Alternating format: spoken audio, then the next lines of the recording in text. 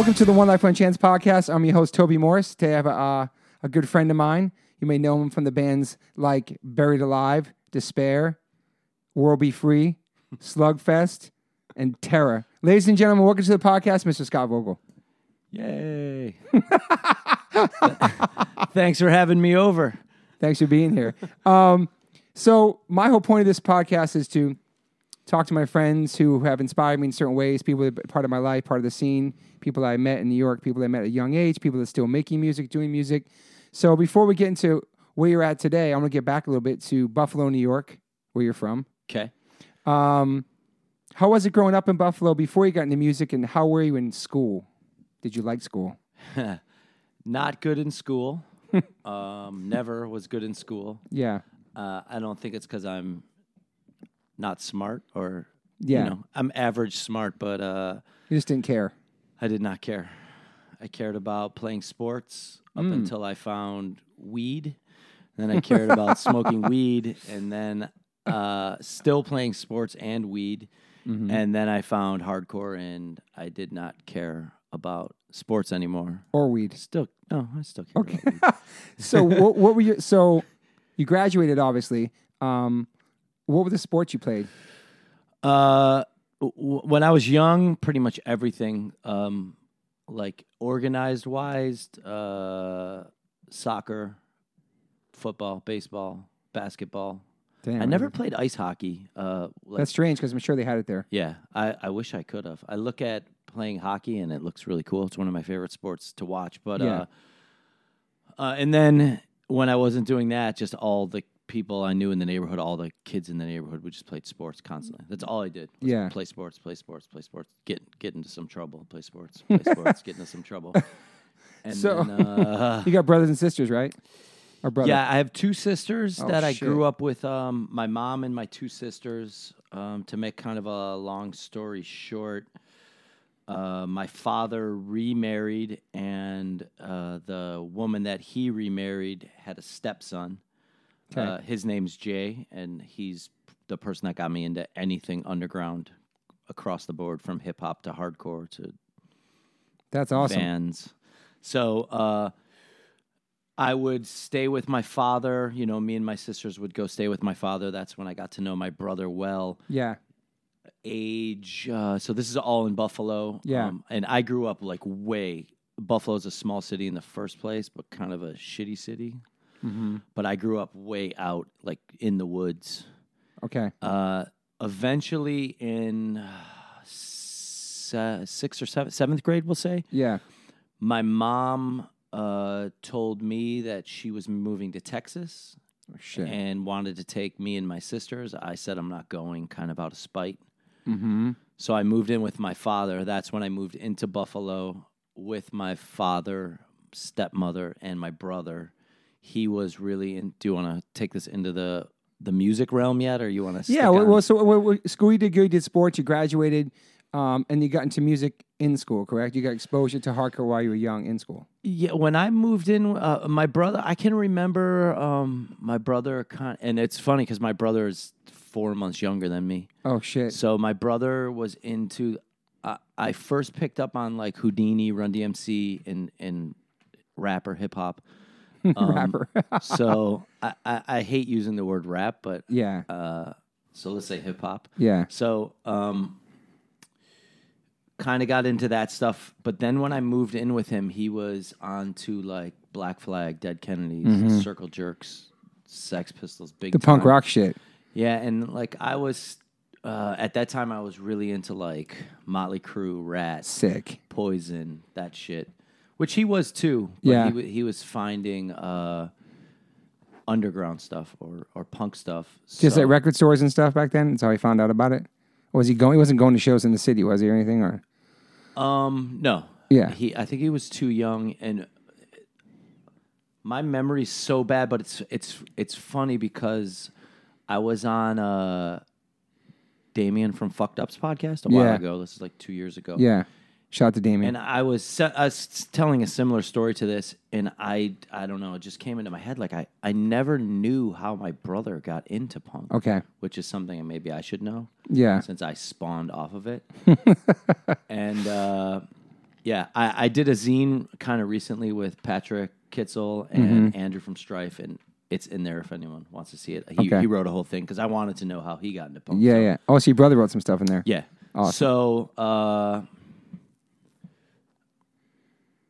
so I moved in with him, and he was into all that stuff, and I was kind of like caught somewhere in between. And we would go to a lot of like local punk shows or even like almost like weird garage rock shows or whatever was going on that was like you could find a flyer for. Yeah.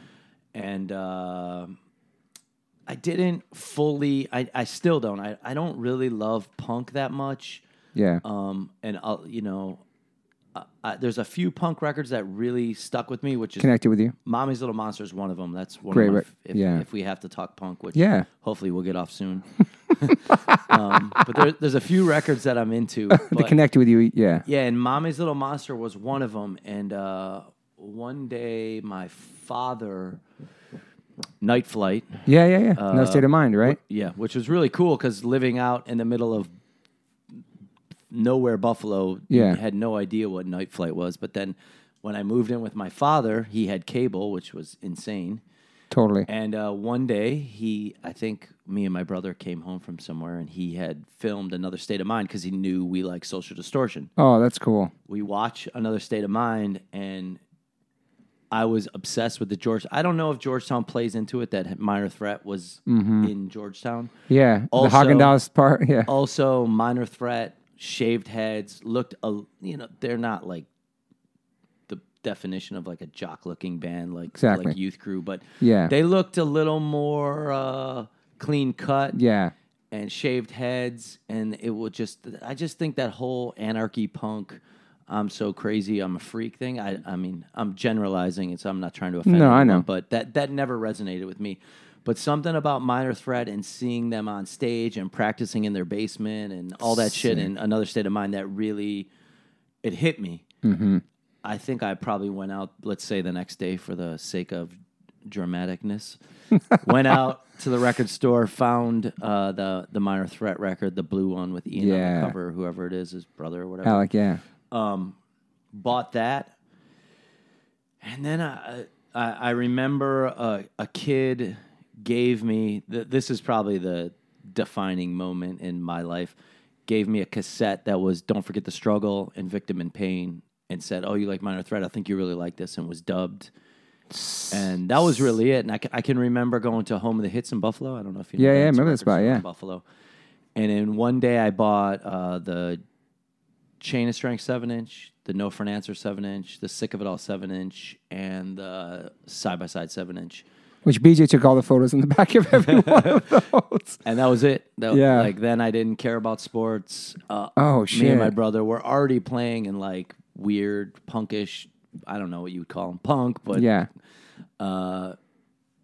That's everything I've done since then has just revolved around hardcore. Like, every job I got, I would make sure I could get off. Like, if I couldn't get off on the weekends, or if I couldn't go to a show, fuck the job. The job I was quitting or not showing up, and it was great. Dedicated. Buffalo was amazing. I saw so many amazing shows, and I mean, there's some bands I didn't see, but everyone came to Buffalo. It was a venue they're called, I remember. The River Rock Cafe. Yeah, River Rock, There was a River Rock for a long time, and then other things. Want to hear my story about when I first remember seeing H2O in Syracuse? Sure. Let's see. I'm sure I've told you this before. When I won the free shirt from you? No, tell me the story. Okay, so I think the first time I saw H2O, you played in Buffalo. I want to say it was Civ and... I forgot it was on that. It was just 3 bands, and it was a place right by the airport, a bigger place. It was called maybe Blind Melons or something. Yeah, kind of like a club. Yeah. Not a dirty shithole. Maybe it was Sick of It All, too. I was Sick of It All, Civ H2O. It might have been. That makes sense. So I'm not sure if this was before or after that, but I think it was before that. The first time I saw you was in Syracuse, maybe. And and this is bizarre because I've never been straight edge, and I'm pretty sure I'll never be straight edge. I might be straight. You know, I've been straight. I thought you were straight edge for a second. No, you're vegetarian though. I was vegan for 12 years. Oh shit! I did. I've had lots of parts of my life where I Yeah. didn't drink, but straight edge, no. Okay. But so we're talking the straight edge capital of the world at the time, Syracuse. Damn, more than Connecticut, huh? Shit. I would say so. Okay. Well, I'm from Buffalo, so maybe I saw it a lot more. But you were on stage and you said something to the crowd like, "Where did the X come from? Whoever can tell me first can have a free shirt." And I won the free shirt, which to me was bizarre because I probably had smoked weed and I was surrounded by 500 straight edge kids, and somehow I you got the shirt. I won the shirt. That's And awesome. It was the white shirt with just the logo. Yeah. Street 84 or something on the back. That was like 90. Yes, I think that wasn't. Maybe 95 or something. So let's get to moving forward. So you're out of school. You're into this crazy music. Were you skateboarding too back then? Were you a skater? I tried and I sucked, and that was it. It's one try. I mean, I had a couple boards and I thought it was cool, but I couldn't do it. Okay. So did you know what you wanted to do with your life at that point when you were just graduating, just smoking weed and working random jobs and playing in some local bands? Did you have a passion to start what was that kicker that made you want to start your first band? This is gonna sound so fucked up, but I never had any desire to do anything besides live my own life and not work. I don't want to say I didn't want to work because I'm very productive and I get shit done all the time, but I never had the desire to go to college to do this. I never had the desire. I never had the thoughts in my head like, what am I going to do about money? Mm-hmm. I never had these thoughts. It was just I played in these bands in Buffalo that were like mildly not profitable, if that's a band word. Yeah. I would just play these bands and go on these weekend road trips or these tiny little tours. Yeah, tri-state. Try to break even and then just work these bullshit jobs. Like I drove a taxi. I telemarketed. Shit, I telemarketed too. I mean, before I lived on my own, you know, as soon as I hit 16, I had to work. Like, yeah, like you know, I dishwashed. I did that too. Yeah, all sorts of bullshit. But when I got, I was told to leave my parents' house when I was 18. So when I was on my told to leave own, at 17. I would just work whatever job I could get and play in these bands and go to shows and have enough money and rent in Buffalo when you. Back then. Yeah, it was like I'd have like a pretty decent apartment, 3 bedrooms with 2 other dudes, and my rent would be like $250 a month. It's crazy, fucking man. Amazing. So what was the first? What band came first for you? First band I ever did was Slugfest, Yeah. which was with my brother, and it was really cool because when we started the band, we used to go to the River Rock, the club in Buffalo, so much, me and my brother, and Yeah. I don't remember the exact conversation, but he wasn't the owner, he was the owner's son, but pretty much the guy in charge of the venue. Yeah. I don't remember exactly how it came up, but we started the band with him. So we'd practice at the club. venue. Oh, shit. And he got us our first show with Judge because he booked the shows. So Damn. our first show was with Judge. And What year would that be? 89?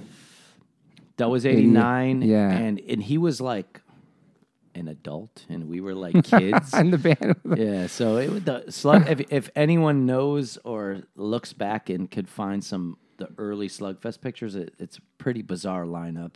But that's kind of how things were then. You'd always have some weird long-haired dude, or just get some dude in the band because he was cool and could play, but didn't really know hardcore, but knew Metallica and Slayer, and that was the start of Slugfest. And then it kind of pivoted where we got Tim, who went on to be in Snapcase. Oh shit! So it was me, Tim, and my brother, and some other guys, and we were decent at that point. He was playing locally or just doing tri-state stuff? We're playing Buffalo, Syracuse, Toronto, Detroit once, Albany once, so Erie, Pennsylvania often, Rochester, just places like that.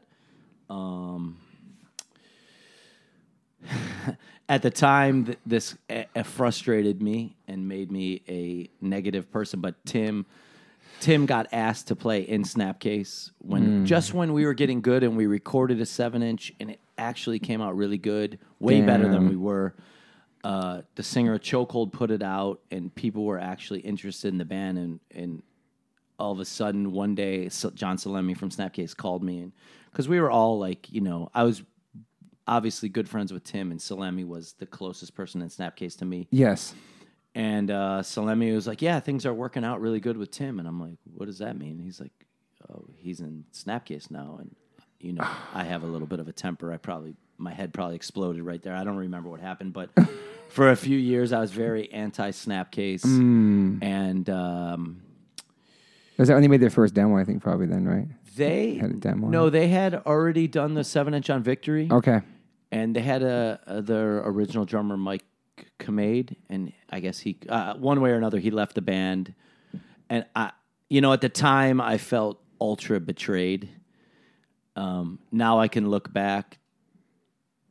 Tim was straight edge, a smart, scholastic kid with a lot of goals. He was really smart. He was in a band with a bunch of fuck ups, and got. In Buffalo, Zero Tolerance is like the holy grail of Buffalo bands, but they were maybe out, and they were a little bit different then. But for Tim, that was like an ideal situation. Yeah.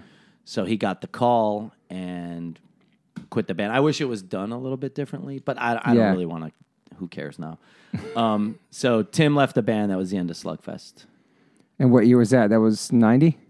That was probably started in 90, probably ended in 92, 92, 91, 89. I don't know. And then was Despair next or Buried Alive? Despair was next real quick, like right after that. Despair was kind of cool because there was like the wave of bands around Slugfest, like all the bands we would play with. Yeah.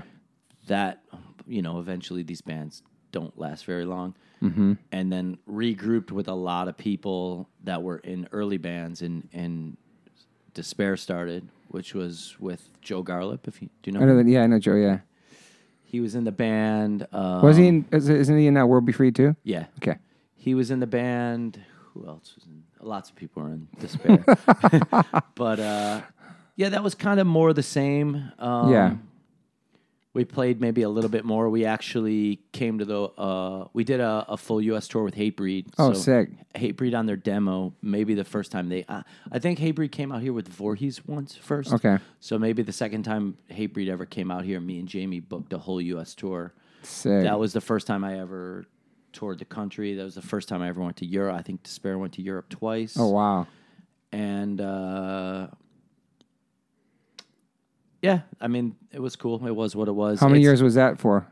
Despair. Still maybe 3 years. Okay. And I would put that as my least favorite band I was in. Not personnel wise, but if I listen to the bands, the Slugfest 7-inch is pretty good. The Buried Alive record is, I would say, really good. I have the utmost respect for Terror. World Be Free is cool. Despair, it's just a little stale to me. And there's probably some people that really like the band. Yeah. But I know your friend Tull really likes Despair, but for me, it's my least favorite. So then Buried Alive comes, and that's like a big one. That's like a big one for you. So Despair breaks up. Yeah.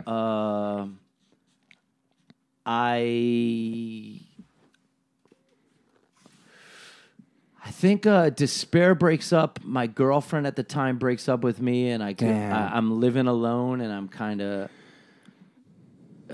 down, drinking a lot. Okay. Were you a big drinker before that, or just a weed smoker? Even when I'm saying now I'm drinking a lot, it isn't like the drinking I have done after that. It was like young guy drinking a lot. Yeah. So. I think I'm just kind of bummed out on bands and just you're burnt maybe. Yeah, and I'm like, how old am I at this point? This is like 97, so you're 20. I don't know. How much younger? Maybe 24. 83, 93. Yeah, so 24, 25. 24. Yeah. Living by myself because I lived with my girlfriend. She left. Whatever, I think I'm kind of bummed out on bands because every time I try to get things going and things are okay, someone leaves or so. Because the one guy quit because his girlfriend, and then another. It was like a chain reaction. Another guy quit, and then I was just like, "Fuck this." So You've been to 2 bands so far, yeah. Buried Alive starts without me. It's the 4 original member. No, I think it's the 3, the drummer, bass player, and guitarist, Matt, Joe, and Jesse. And Jesse was also in Despair and quit Despair for his girlfriend. And for me, that's like... Girls always ruin everything. You don't want to go back into a band with a dude that quit because of his girlfriend. That's like a kind of like, you know, especially like when you're like, your bands keep breaking up. Yeah. You don't want to keep making the same... My bass player quit mistakes. for his girl. Yeah. He's doing great now. So Buried Alive starts, and they're definitely playing a style that's not right up my alley. It's definitely more... I mean, this term is way more distorted now, but back then it's kind of like a metalcore thing, like Turmoil and like Converge, like these bands that are like definitely hardcore bands, hardcore kids, go play hardcore shows, but they're a little more metallic and they hit like weirder notes and like, they're a little more technical, whereas I never really listened to that stuff, but so I was friends with all of them and I would go to their practices. Because that's what you did then. You wanted to see your friends practice. That sounds like hell now. It does. You would never do that now. But I'm gonna sit in the room with you and watch you jam. I would sit there and be like, holy shit, there's something about this band. They're so good. And they'd ask me, like, you got to sing. And I'm like, no, I don't want to do a band. I don't want to do a band. And eventually they broke me. Damn. Joined the band. Despair had...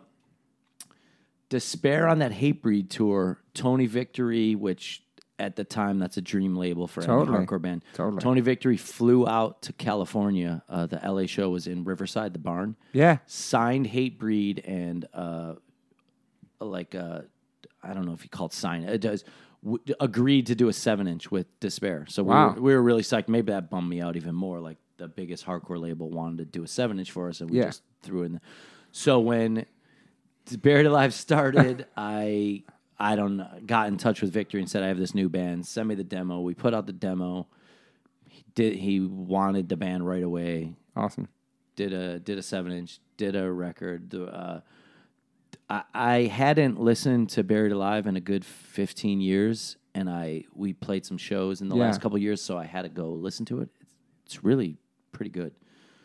So awesome. So. What was your reaction putting that out? Like people, I mean, Buried Alive was never big. I mean, we would play so many shows with All Out War or Reach the Sky all over the place.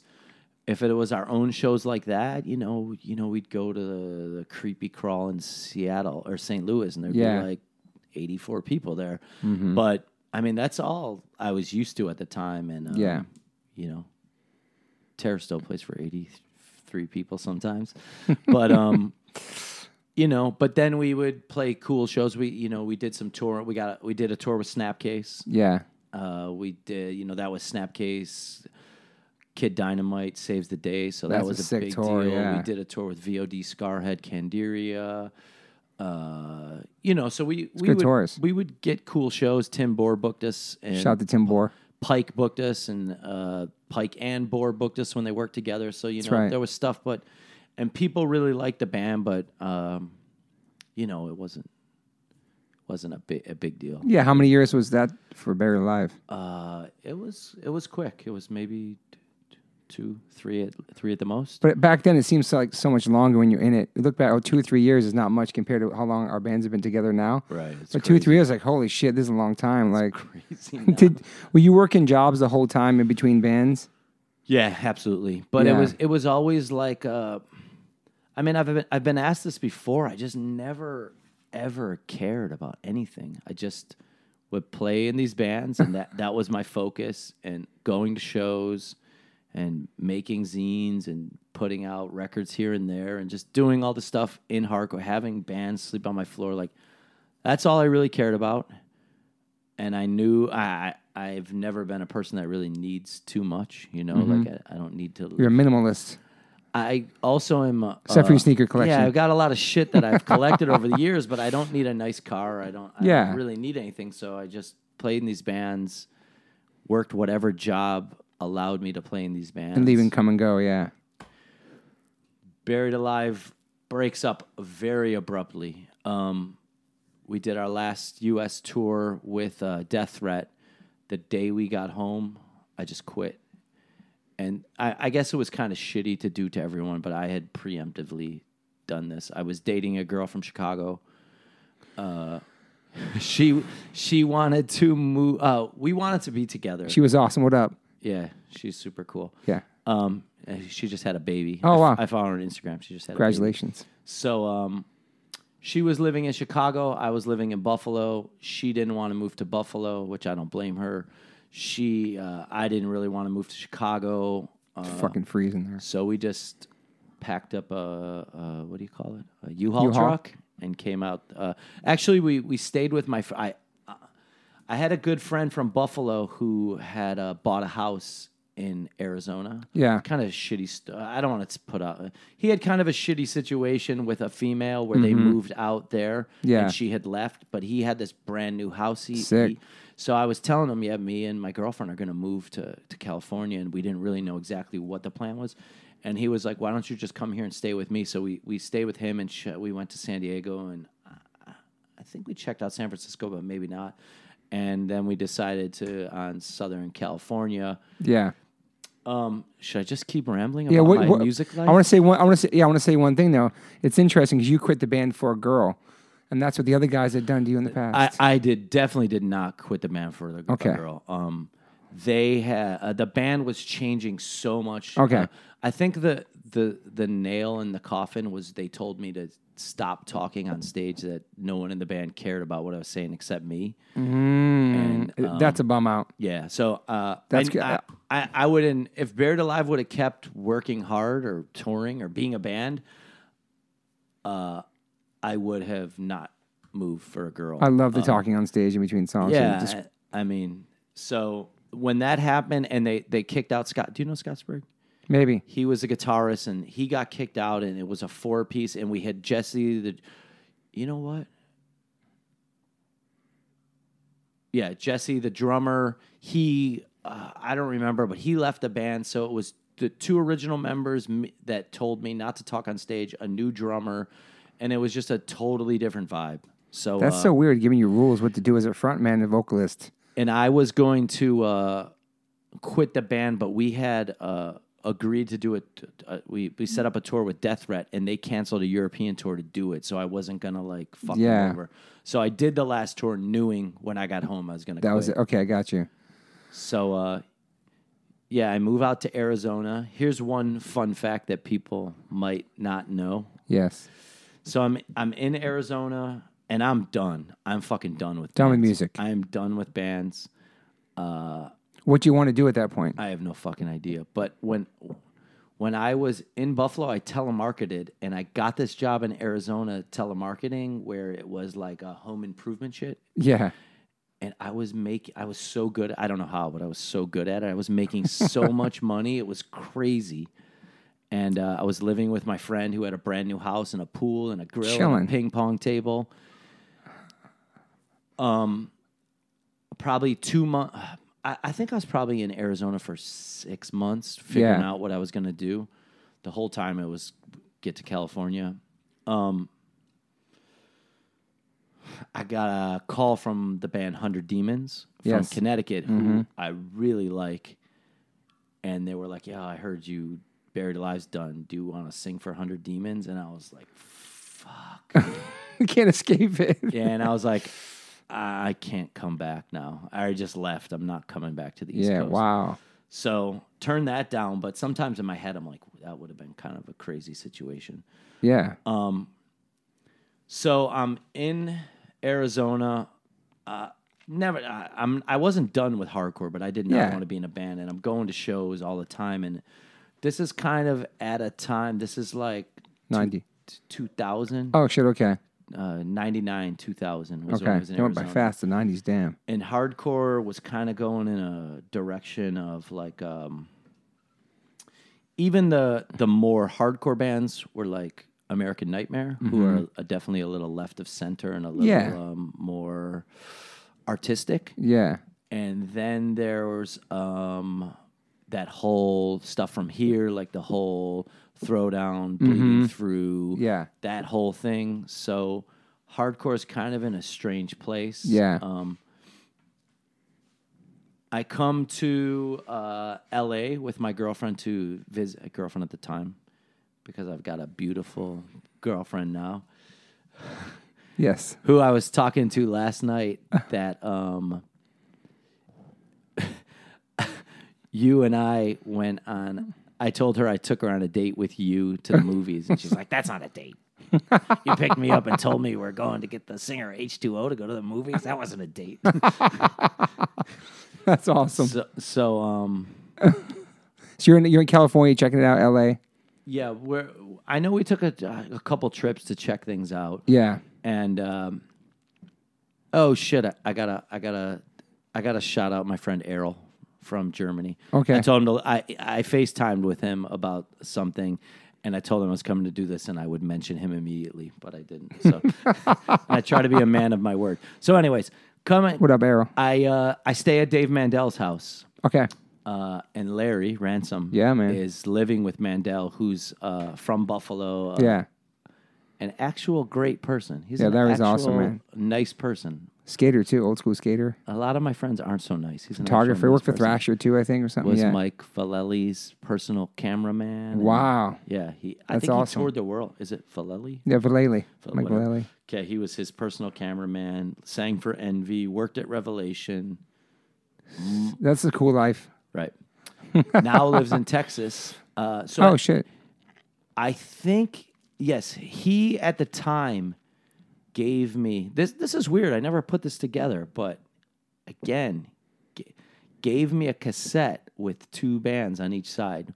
One was, and he was like, "I think you're gonna really like these," and I hadn't heard either of them. One was the band Carry On, Okay. which is Todd Jones, who we'll get to in a minute when we get to Terror. Todd Jones's band, I think they're from like up a little bit the Oxnard area. Yeah.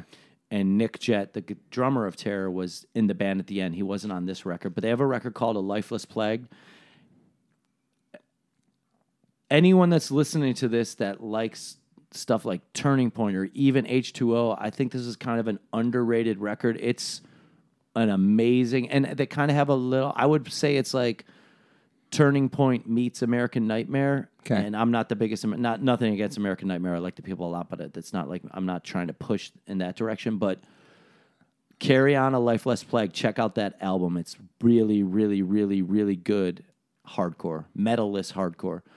So he gave me that. And on the other side was No Warning from Toronto. That's right. Who Jordan.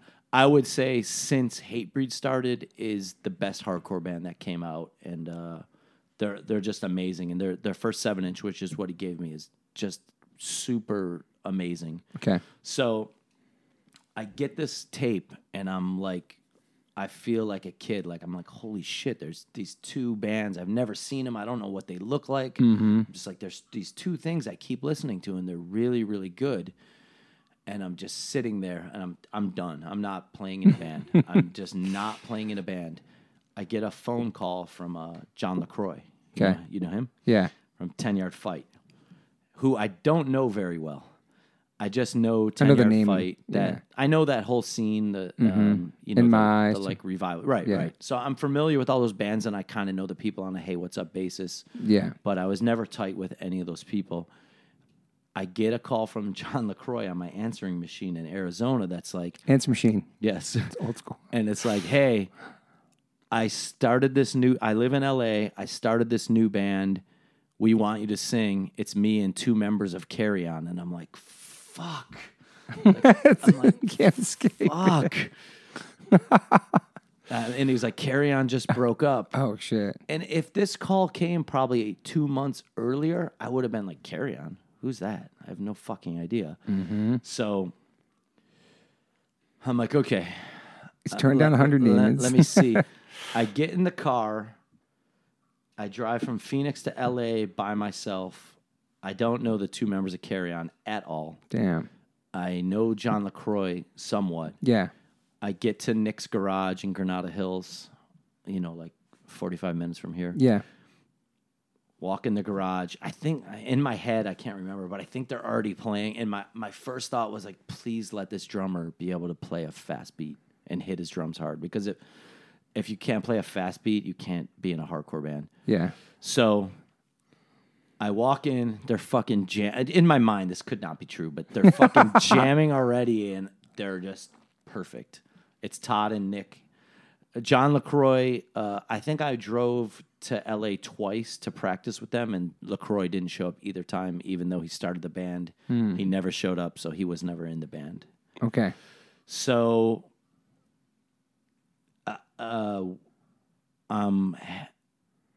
Nick's killing the drums. yeah, they're perfect. I don't know them. They're definitely younger than me. Yeah. I think we went out to eat and went to a strip club. So I was like, all right, maybe I can vibe with these dudes. And then I hate strip clubs. I hate them. But at least I knew they weren't ultra uptight or Yeah. too off my radar. But But you jammed with them twice in L.A. I Let's think connect. I said yeah, and I talked to my girl at the time. Hey, let's move to LA. I'm going to do this band, and I moved here. Things started pretty quick. We put out a demo, and I think it's been 18 years and about 6,500 tours and 8 million shows. What year was that? That was all. Our first show was April 2002. So Shit. we're at like almost 19 years, right? Yeah. No, 17 years. 17 years. Holy fuck. Damn. So like Slugfest, Despair, Buried Alive, and then Turn Down 100 Demons, and then it's crazy. It was like you couldn't escape it. It's like it had to be part of your life. As much you didn't want to do it, it was calling you. You know what I mean? Like, I think you're right. it's pretty awesome. So who named the band Terror? Terror was, we caught wind that American Nightmare, Striking Distance, who is one of Nick's favorite hardcore bands, Okay. and Death Threat, who's one of mine and Nick's, and probably Todd's favorite hardcore bands.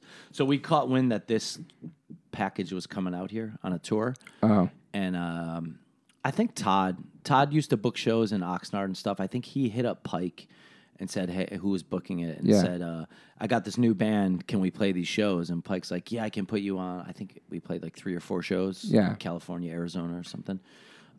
Yeah, I can put you on the shows. What's the name of the band? And we're like, oh shit. So we had like 2 days, and I remember I was sitting watching TV, and I had a Sheer Terror like bootleg video VHS tape, and it just said Sheer Terror on the spine, and I think I just saw the word terror. And I think I was almost gonna say I texted it, but I don't even know if I had Phones a cell back. phone. Yeah.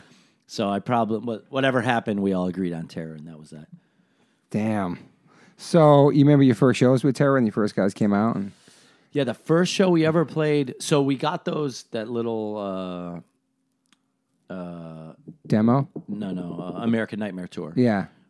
And I think we were really excited, but probably a little nervous. So we booked a show in Ventura at a warehouse, a floor show with probably like 75 kids. That was our first show ever. Oh, wow. We played with Nick's band, Piece by Piece, which he sings for. And I can't remember who played. Do you have a lot of songs already? I think we did like the four songs on our demo, maybe 2 more songs and 2 breakdown covers, and that was that. Were you a Sheer Terror fan too at that time? Absolutely. Yeah. So Terror Begins, and that's, man. So what comes out first, like a 7-inch or an EP? We do a demo. Demo, yeah. That we were selling as on a burnt CD or whatever you call that. Yeah. CD demo. We do a 2-song 7-inch on a friend of ours label. No, more so a friend of Todd and Nick's. This dude named Scott. He just put out release number 1 on Takeover Records. It was a 2-song 1-sided 7-inch. We put that out. We were really, really torn between, and the band had a lot of hype right away. Okay. Pre-internet hype too. Yeah, I think it was East Coast, West Coast. We were playing something a little bit heavier in California. Yeah. I don't want to give us too much credit because there's bands like the Hoods and Powerhouse that played a little bit heavier in California. Totally. But I think down here there hadn't been that, like, you know, our goal as Terror was to be kind of jock madball. Respect. Right. So I think we brought kind of a little bit different thing to California, and me being from the East Coast and from the bands I was in, Yeah, and Todd and and Nick from being in Carry On, there was just like a hype around it. And like, not to sound like a egotistical dickhead, but we were like pretty good right off the bat. Mm-hmm. And I mean, you had a lot of practice with the other band. You know what I mean? Like, right. And Todd's an amazing songwriter, and Nick's a great drummer. Yeah. And I can scream a little bit. So we were really torn between doing a signing, whatever that meant at the time, Yeah. to Indecision or Bridge 9. And ultimately, we went with Bridge 9 because they were on the East Coast. Yep. And we thought we could cover the West Coast ourselves. Yeah. And so we signed to Bridge 9 and did the first... it's an EP, but it's 9 songs, and it's Lowest of the Low. And It's kind of a record, yeah. Like a full length nowadays, I guess. yeah. So then when that came out, was it automatically great? Yeah, people loved it. People still love it. And Yeah. it's a crazy record. It's so fast, and it's just... It's your baby. It's your first one. You know what I mean? Crazy. It's just crazy. And right from there, we're getting like, we got a tour with Blood for Blood. We got a, you know, and Plus, you had the connections of being who you were in other bands you're in before, right, and the at the relationships. same time, we're doing a tour with Blood for Blood. Then we go on tour with 18 Visions, which is a whole different world. Yeah. And then we got a tour with Hatebreed, and it just kept going and going And what's it's good about never you guys, you could- fucking stop, Toby. It's never stopped. The good about Terry, you guys can do the metal tours and you can do both. You can fit in both, man. You guys kill it in both. You know, like Yeah, we've jumped all over the place. I mean, we've done tours we did a tour with that band Chimera, which is borderline new metal, Yeah. I guess. We've played, you know how it goes. so. What was the last job you had before the band really kicked off and became like your career? I came out here and got a job. Todd got me a job with this thing called Countrywide Home Loans. It's like a chain home loans place where I was like cold calling people. Like the telemarketing shit. Something like that. Yeah. A little bit differently, but in that same realm. Yeah. And I think I did that it wasn't long. It was maybe less than a year. Then the band really took off. Yeah, I think I didn't know how long Terror would last, but I know that me, Nick, and Todd talked like, let's just play as much as we can with whoever we can. Let's not like overthink things. Let's just go and play and tour and...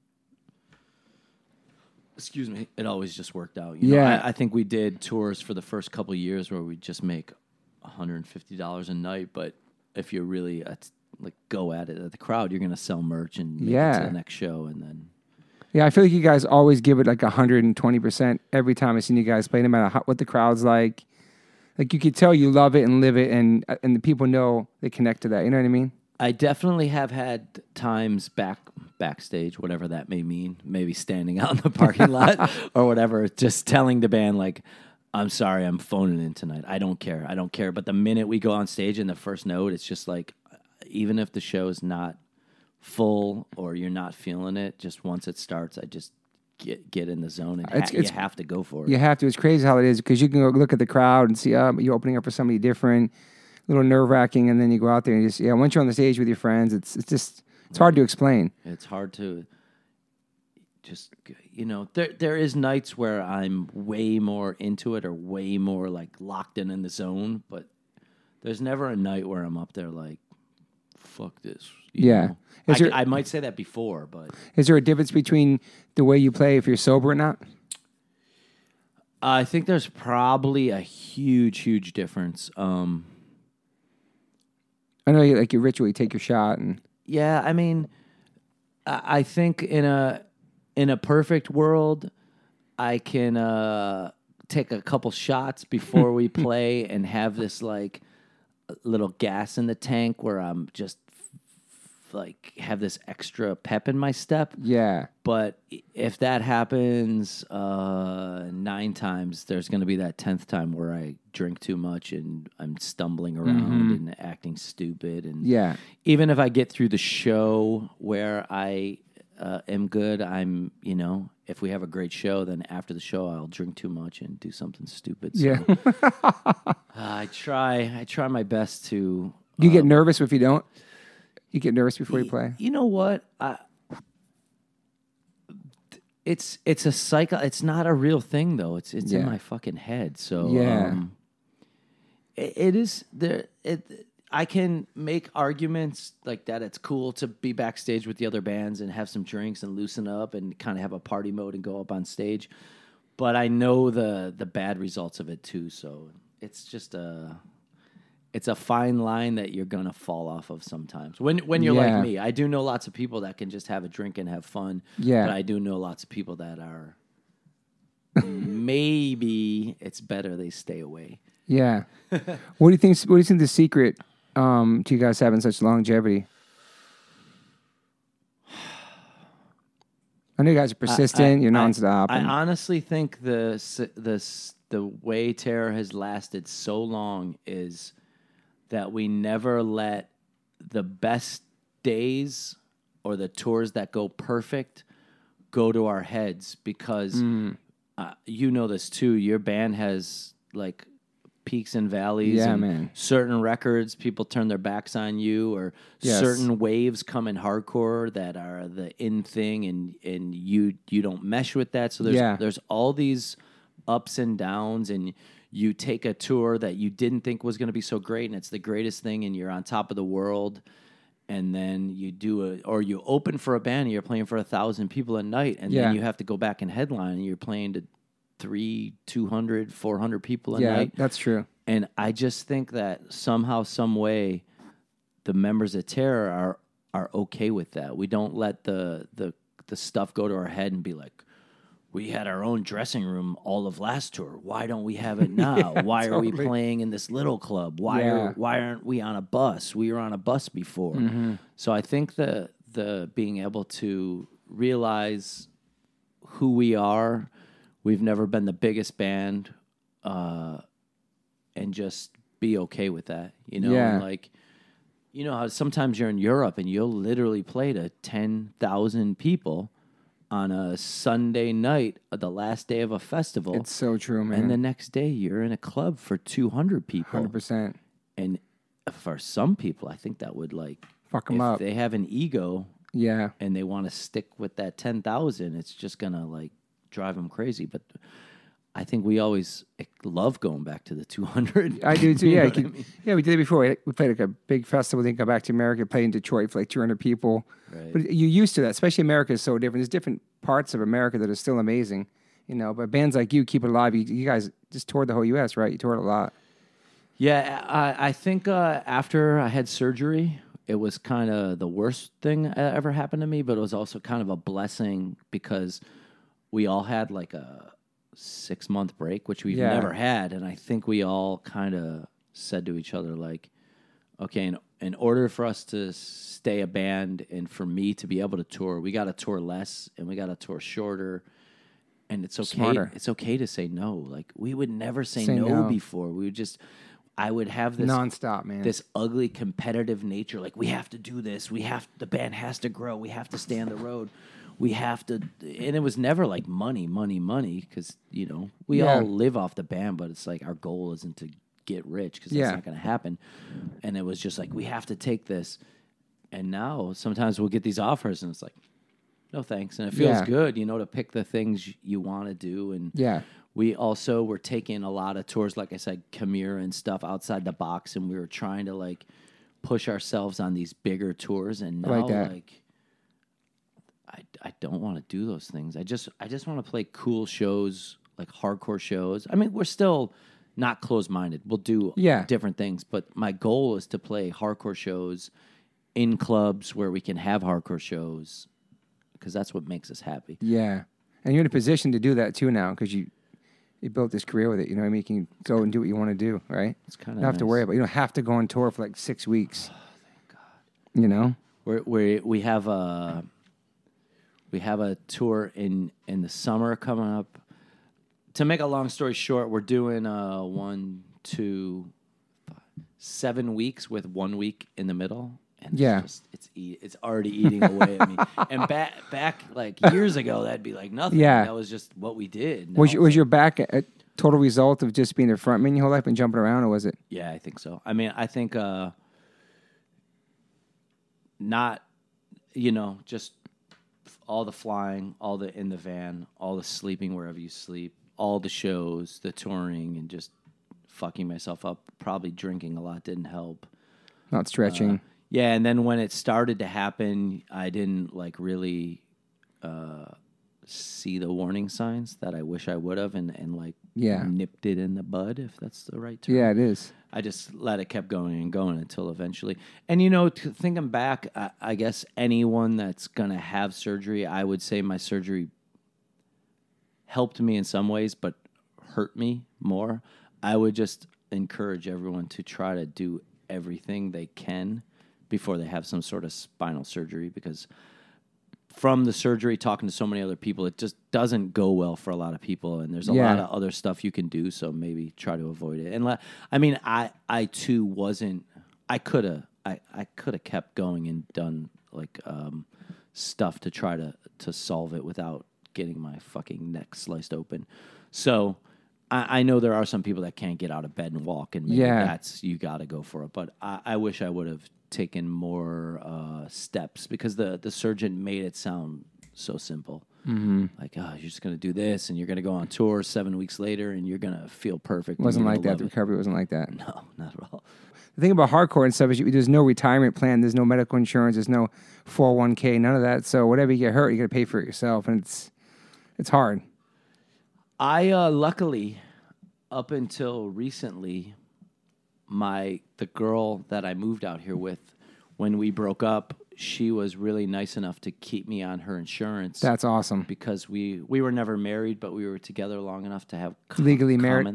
Common law, yeah. So she kept me on her insurance, which was really cool. And then when she eventually said, I can't do this anymore, since I had insurance, I could keep it. So, that's awesome. So I still have insurance now. Damn. But it's with my insurance and covered California. It's still like $300 a month. It's really good, though. It's really good in comparison to things, but it's fucking crazy. That's like the hookup. Yeah. Did you ever want to quit, or ever worried about a plan B? You get burnt sometimes, I know that, but... I mean, out of frustration, there's been times I want to quit. Like, when you're in a band with people and you're together that much, there's this inevitable arguments, and like you start to like. I hate to say this, but it's true. You start to resent people for just who they are, because it just becomes annoying, their little quirks and their little things, and it starts to eat away at you, and eventually... It's like married couples or people live together. Yeah, totally. Right, so there's been times where I've just been like, why the fuck am I doing this? Or I'm touring so much, and... a lot of sacrifice. It's gone through my head, but I've never, like, sat the band down and been like, guys, I'm thinking about quitting. Mm-hmm. Like, well, none of you guys are parents, right? Nope. Yeah, so that's a good thing, too. It's way different having kids and being married, and... It's a way different world. I can imagine. It's so no plan B, no thinking about that. Nope. Me either. It's 25 years in this band. It's crazy. I'm doing my podcast is my plan C, but I don't know. I love playing music, and my band's best friends. You guys are best friends with your band. It's just fun to play music. You don't think about the end game, but it's like. Yeah, I really think slowing down was a great. Yeah, that's smart. It's really made it kind of like where sometimes I'm looking forward to. I hate flying. I hate it too, man. You could just like snap your fingers and be there. But that flying, especially with LAX and stuff, you got a little easier here being closer. But that getting from Burbank to LAX and checking in and getting on the flight and fly. We go to Europe a couple times a year. That 13-hour flight. That whole thing is just. Terrible. Anxiety. Do you have like global entry and stuff like that, or pre-TC? Yeah. But even that. Just sitting on a plane, it's just sitting there for that long, and it's draining, man. People around you are just. And the stewardess used to be so nice, flight attendants, what are you supposed to call them now? And they welcome you and smile. They look so miserable. Like nobody's friendly. It's like a bag war. Yeah, man. Can I get my book bag in the overhead? It's once we're there, once I'm there, I'm good. But just leaving, saying goodbye to my family, and going through security, all that shit, it's just fucking get me. Once you're there, you're good. Like, but yeah, traveling is way different. People think it's easy, man. Especially now, if it's like, we try to do everything like 17 days, which is 3 weekends and the 2 weeks in between. So if it's 17 days and you're like halfway through, that was like 9 days or what, 8 days. Yeah. But if you're doing 5 weeks and you're like 3 weeks into it and you still have 2 weeks, it's fucking mentally, it's brutal. It's fucking brutal on your body and your mind. I have a quote from Freddie. He said that if you ever want to take years off your life, go on tour in Europe for 3 weeks in the van. I did 2 months once. In a van? No, in a bus. Okay, yeah. But with 4 bands on a bus. Shit, dude. It's crazy, especially when you get older too, man. Like, God, it's sometimes though when I'm in a good spot and I'm not drinking and I just get up and take a walk and you do walk a lot and out. run. I have to give it to you. play the show and then go in my bunk and have a show that I'm watching and watch Yeah. some sort of series. It can be almost nice. It can be very stressless. Yeah. But sometimes when I'm in that ugly place where I'm drinking every night and feeling like shit and just being crazy, it can seem long. It's all being in the band. Also, you really don't have to grow up. When we're home, we have responsibilities. We got mortgages. We got cars. We have kids. All that stuff. But when you're in the band, it definitely keeps you young. But going on tour is total fantasy. Like all you have to do, you have 23 hours to do whatever the fuck you want. Just be on stage. Right. It is. It's crazy. It does lend you to have lots and lots of freedom. Yes. And some people take advantage of that in a very positive way, and Yes. some people take it in a very negative way. Yeah.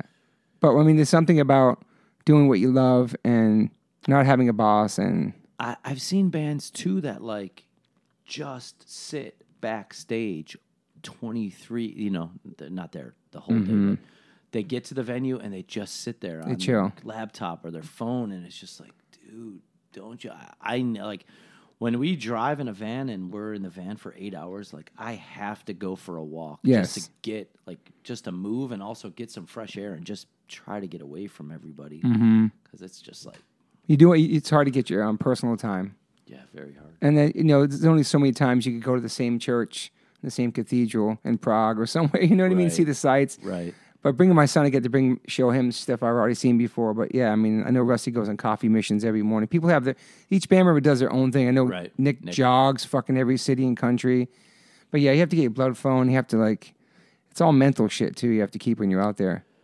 Yeah. It's hard, man. I think, Not that I don't love what I do, but I'm saying it's a blessing and a curse too sometimes. I think if you take anyone that thinks touring is easy, you put them in a van for literally 5 days, and they see how much boring time there is, how close proximity you are to everybody. They're bound to get sick in those 5 days. 100%. Like, if it's like I think if you tour a lot, your immune system gets used to it. Yeah. A little bit. I still probably get sick every other tour. Like, Sometimes you can't avoid it. yeah, it's crazy. So I think anyone that thinks it's all fun, Yeah. it just needs to do it for 5 So days. what do you think it is why we still do it and love doing it? Like, why do you think? Because I feel like a big kid. Obviously, I have responsibilities. I'm a dad. I'm a husband. I got bills to pay and all that stuff like that, and just being trying to be a responsible human. But I love. We haven't played music in like 5 months. I miss it so much. But then you're out there for like 2 weeks. Like, God, I can't wait to go home.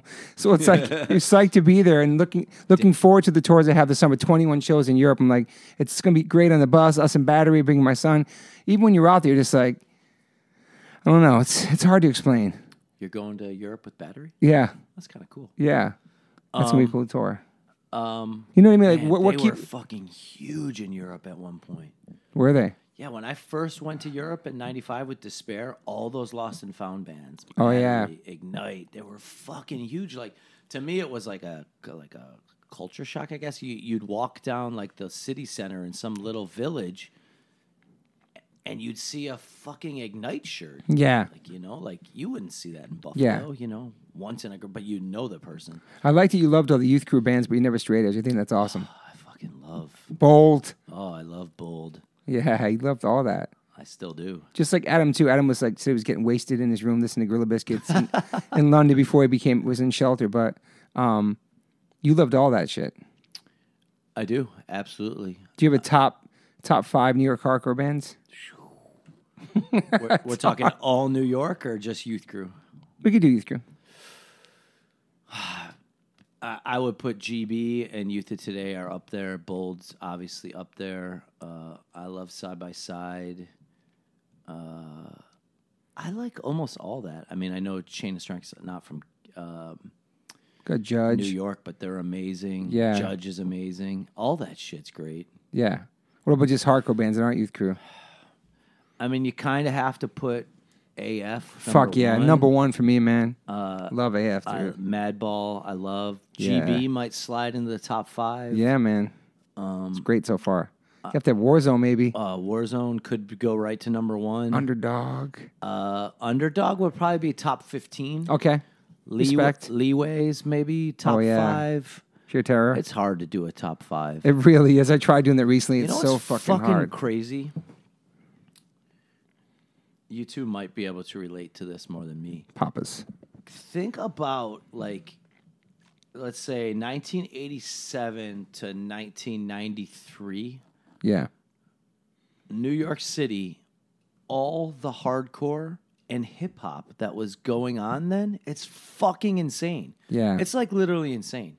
The best of everything, best of both worlds. And there's all those different little cliques of hardcore, like the Youth Crew and then the dirtier bands, It's and a the good- meaner bands, and the ABC No Rio bands. And then you have like Boot Camp Clique and Gangstar Foundation and Digging in the Crates crew. It's fucking And Native insane. Tongues. Yeah, it's fucking insane. Yeah. And they're all amazing. Yeah. And they all sound a little bit different. It's Yeah, there was such that connection in New York of hip hop, of Public Enemy. It's all the you were in New York. You were into hip hop and hardcore. That was the shit. Like that was we talked about the other day. Like what verse what? You took pictures of Gangstar. That's sick. Wow. I saw on your resume. That's one of my favorites. Yeah, Gangstar was fuck man. We could do a whole podcast on fucking just the hip hop back then, but just the way it connected and meshed. And then when Sick of It All had BDP, KRS-One on the record, that was pretty cool in '89. Super cool. But KRS-One played that show at the Marquee when Minus got stabbed. It was KRS-One. Somebody brought it up the other day and how crazy that was, but it was KRS-One and MC Light. I don't know. It was with Sick of It All at the Marquee. That was a crazy combo. Nobody was really doing that back then, the hip hop and the hardcore. Marauder Master Killer is a perfect record. Oh yeah, There's so much. Like that's what I'm saying. Marauder's going on, and I mean, obviously that's a little bit later. That's I think like '95, but there's Youth of Today and there's Sheer Terror. It's crazy for me, and they all have such a cool energy, and all the frontmen sound different. Yes, and they all have lyrics that I still can remember every one of them to this day because they're saying something, but they're all coming from a different like Breakdown compared to Bold is a different world. Yeah. Same city, same scene.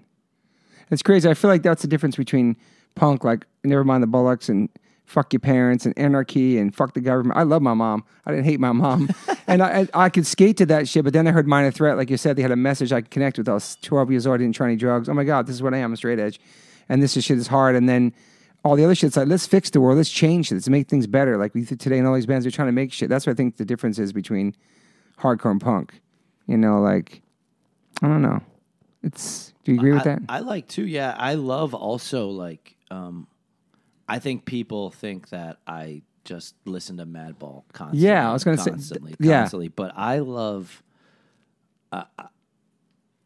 one. I mean, I don't know who came first, Split Lip from Indiana. Moon loves them. Split Lip I love, or Quicksand, or Love Far Quicksand. Side, or like all these bands that started. You love Hot Water Music too. That's my favorite band ever. Yeah. And like, I'm trying to think of the early ones. I got the first Get Up Kids EP, and I love that. So I love all that shit.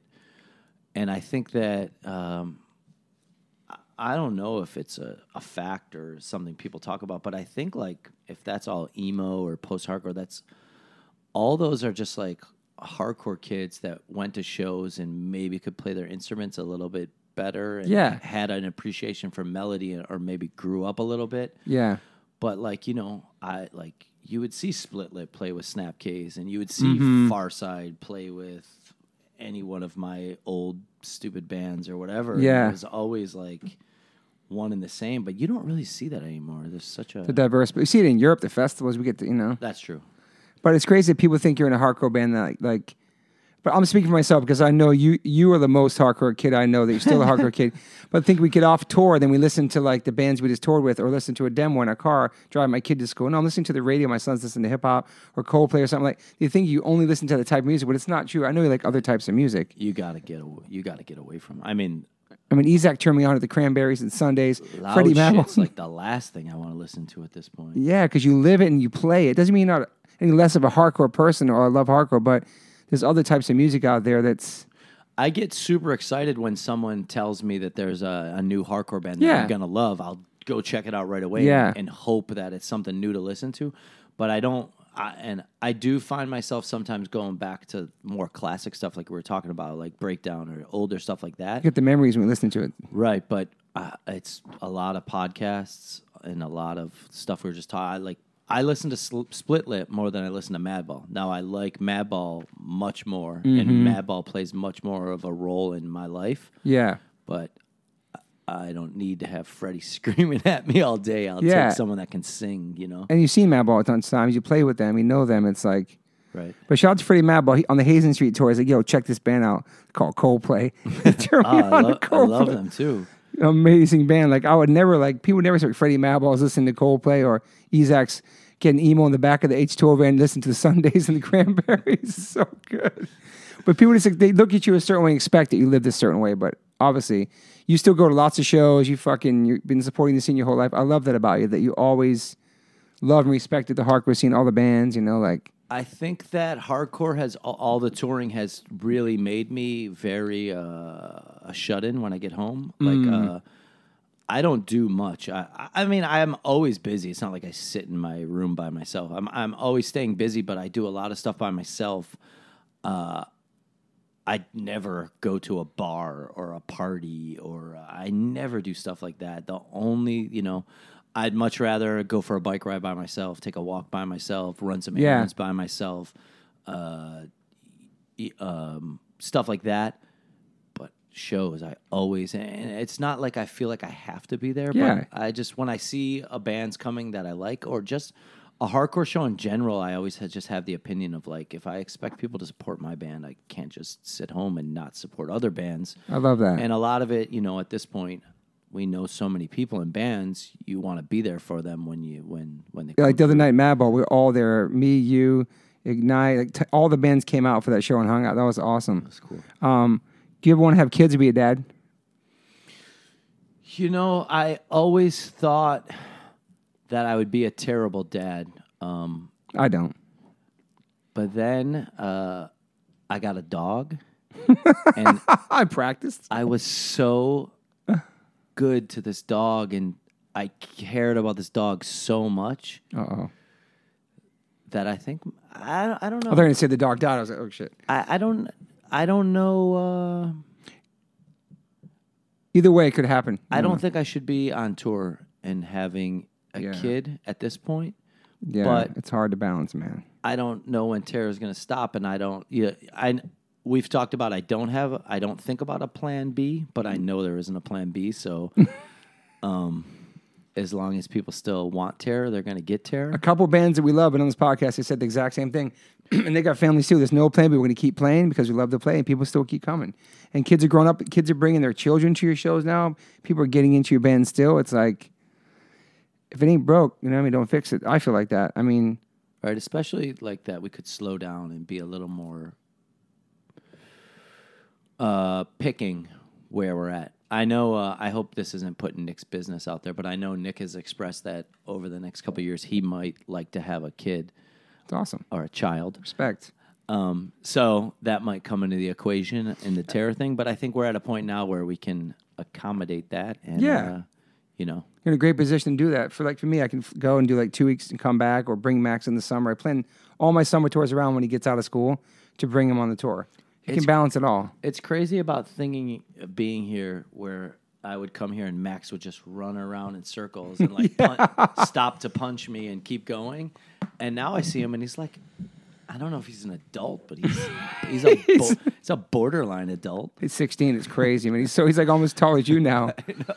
It's crazy because like people think when you have a kid, you have to adapt to their life and your whole life changes. That's what I was talking with Tim Hendricks yesterday, but they adapt to your life. So Max has been on tour, been on Tattooed Freaks his whole life to the point where I thought for a second he thought that it was weird if you didn't have tattoos because all my uncles are tatted up and like. Does he not want any? Oh yeah, he wants them right now. He asked me to get. He wants kids are hand poking tattoos in the classroom.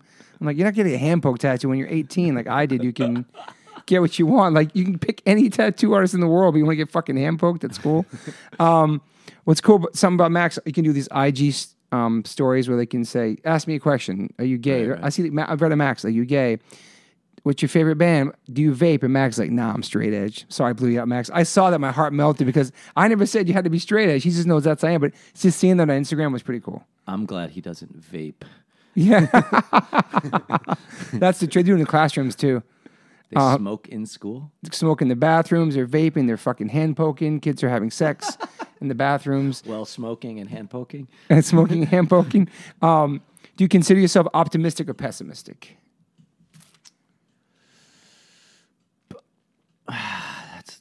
Depends what day I catch you on. Yeah, I mean, I think I'm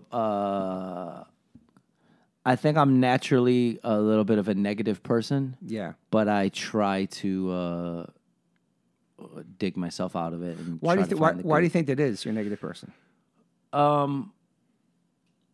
I think the only real answer, and I don't want to like shit on my dad too much because he recently passed away. But Oh shit! Rest in peace. He just had a kind of negative personality and Rubbed just off on you. And I know for him, it was passed down to him from his father. So when you grow up in a house where there's kind of a lot of negativity, it kind of seeps into your cracks. So Yeah. I think that's where it came from. But I think I do have a good. I think I have a good heart, and I think I try to look on the bright side of things when I can. But there's always that temper and negativity in me. Yeah. You think it might get out of you someday when maybe as you grow? You know, I've done some therapy in my life. I was going to ask you that. And I feel like if I really ever completely quit drinking and indulged my life into really trying to get rid of it, I could, but I really haven't gone that far. You know? I definitely need therapy too. I definitely have daddy issues for sure.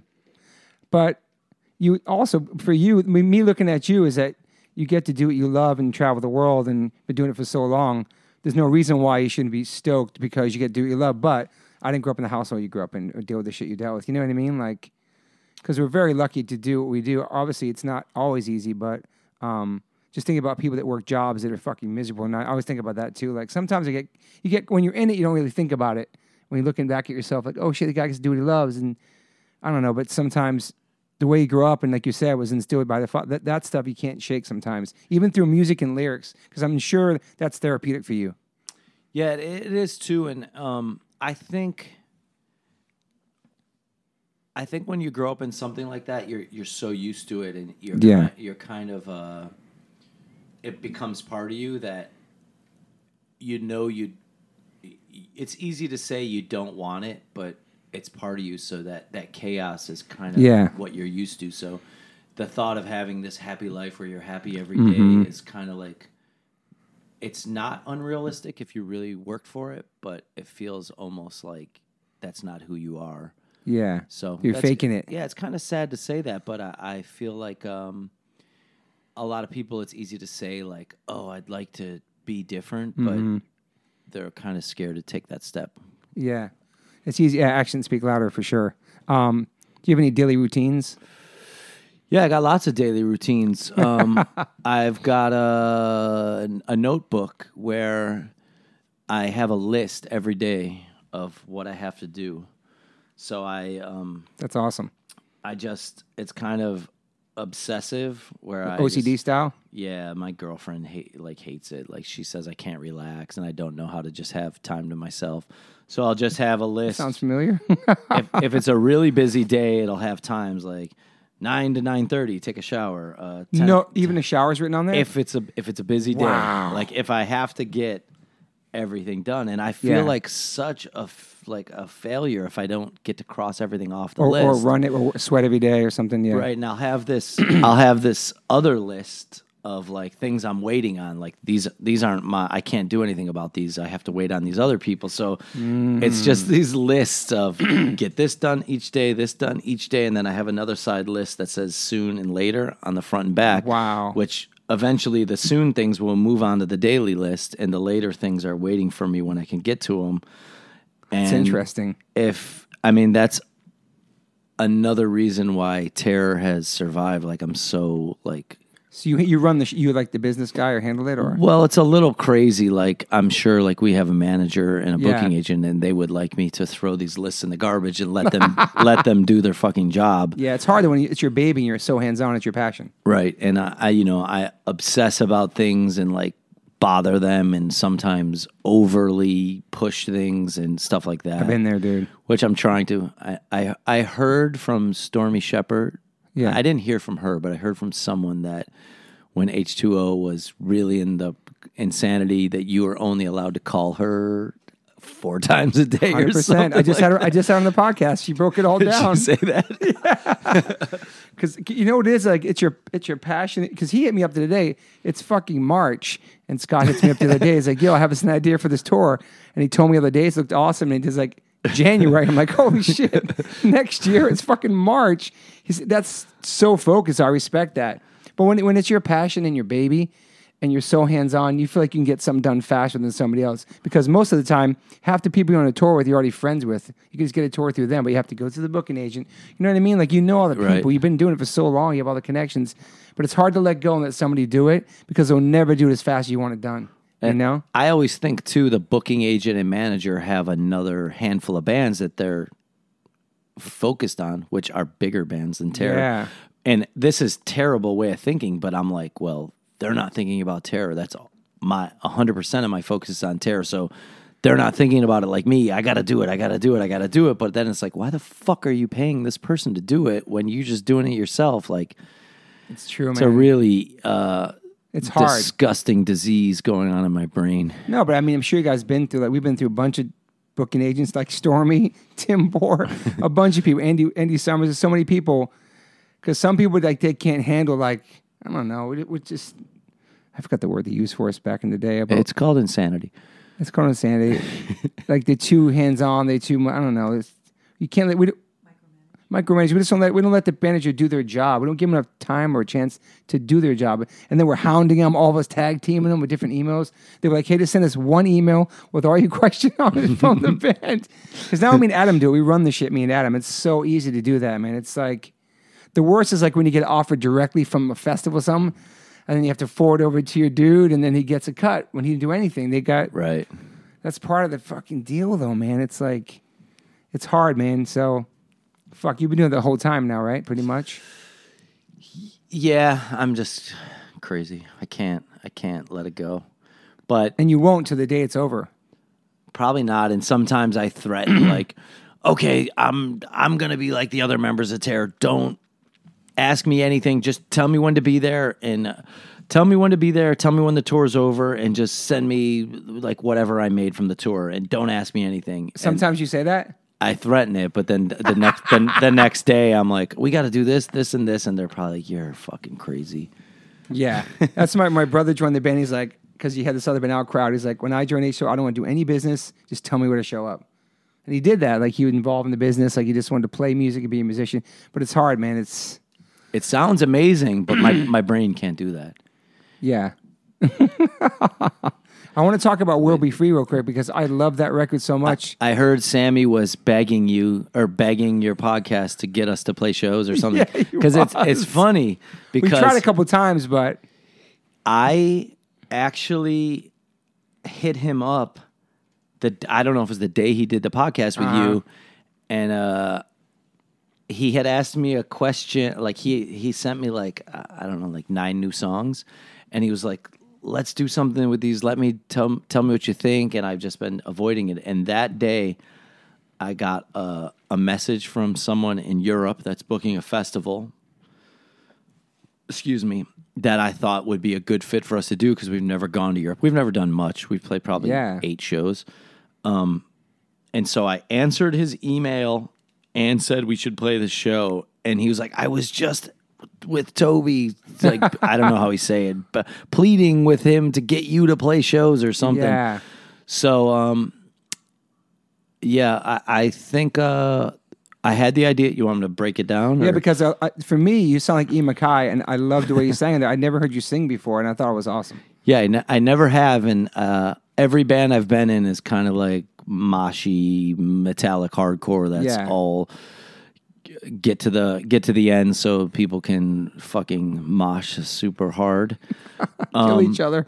And I just had this, like we said before, I love a lot of melodic stuff. Yeah. And I just had this idea in my head, like I want to do something different. And I first thought of Joe Garlett because I know he can write like that. Yeah. So I wrote him. I was actually hiking by myself over in Studio City. And I just remember texting Joe like, hey, I want to do this thing. In my head, it was just going to be a 7-inch or something or a demo or whatever. Yeah. Write a song. The next day, he sent me 2 songs, and they were perfect. Yeah. And I think I told Andrew about it, Strife Klein. He said, okay, I would like to do it too, or I asked him or whatever. And I had this, I'm giving you the quick version because this was like a 2-year process. I had this thing like, if we could get Sammy, that would be really cool. So I think, and I didn't really know Sammy. I knew him like, hey, what's up? I jock all your bands. Especially, we haven't talked about Rival Schools. We'll get to that. Holy shit. So, I think Andrew asked him. He said yes, but he really focused the thing. He said, if I'm going to be a part of this, I don't want this just to be like, let's record some songs and put it out. I want to try to do this as best as we can, which is maybe what we needed to hear because we were taking it way too lackadaisical. Yeah. So long story short, we wrote a bunch of songs. In my head, it was going to be a little more GB than it was, but I don't think I could sing that much. They came out. For me, it was super exciting. I loved it. The music was very GB vibes. It was really cool, and it was really cool to do something different. We played a couple shows. It was just terrible timing. It happened like right when I got surgery. Like, that's right. We played a couple shows out here. We went and did a East Coast weekend with Judge, or like four shows, and things were really cool. And then I got surgery, and everything was fucked up. And then after the surgery, I was just like, I'm fucked up. I need to just play with Terror. Like, I've got to give what I have physically to Terror and not to World Be Free. And things kind of just slowed down to a halt. Grinding halt. And one day, they wrote this new song that it's so good. It's more of I would put an Inside Out vibe to it more than a GB vibe. Yeah. It's super, super good. And they've written some more songs. And if you would have had me over here 2 weeks ago, I would have said World Be Freeze. I would have said all the negative things because it is really hard to deal with. Everyone's really busy, and everyone's very headstrong. And getting a T-shirt design approved is insane. I'm sure, man. It's crazy. It's a great name, though. I love the name, too. Thank you. That's all Sammy. Yeah, it's a basketball player, yeah. I would have said 2 weeks ago the band's super hard to deal with, and I would have sidestepped it. But as of today, I really think we're going to go and record like maybe a 3-song 7-inch. Sick. And try to go to Europe. This is all speculation, but in a perfect world, we go over to Europe and play a festival in Germany. It's actually called Bringing It Down Festival. Oh, sick. Down to Nothing played it last year. And hopefully, now this would be a lot of cards falling in the right place. It would be us and Judge for maybe 5 or 6 shows in September. That's awesome.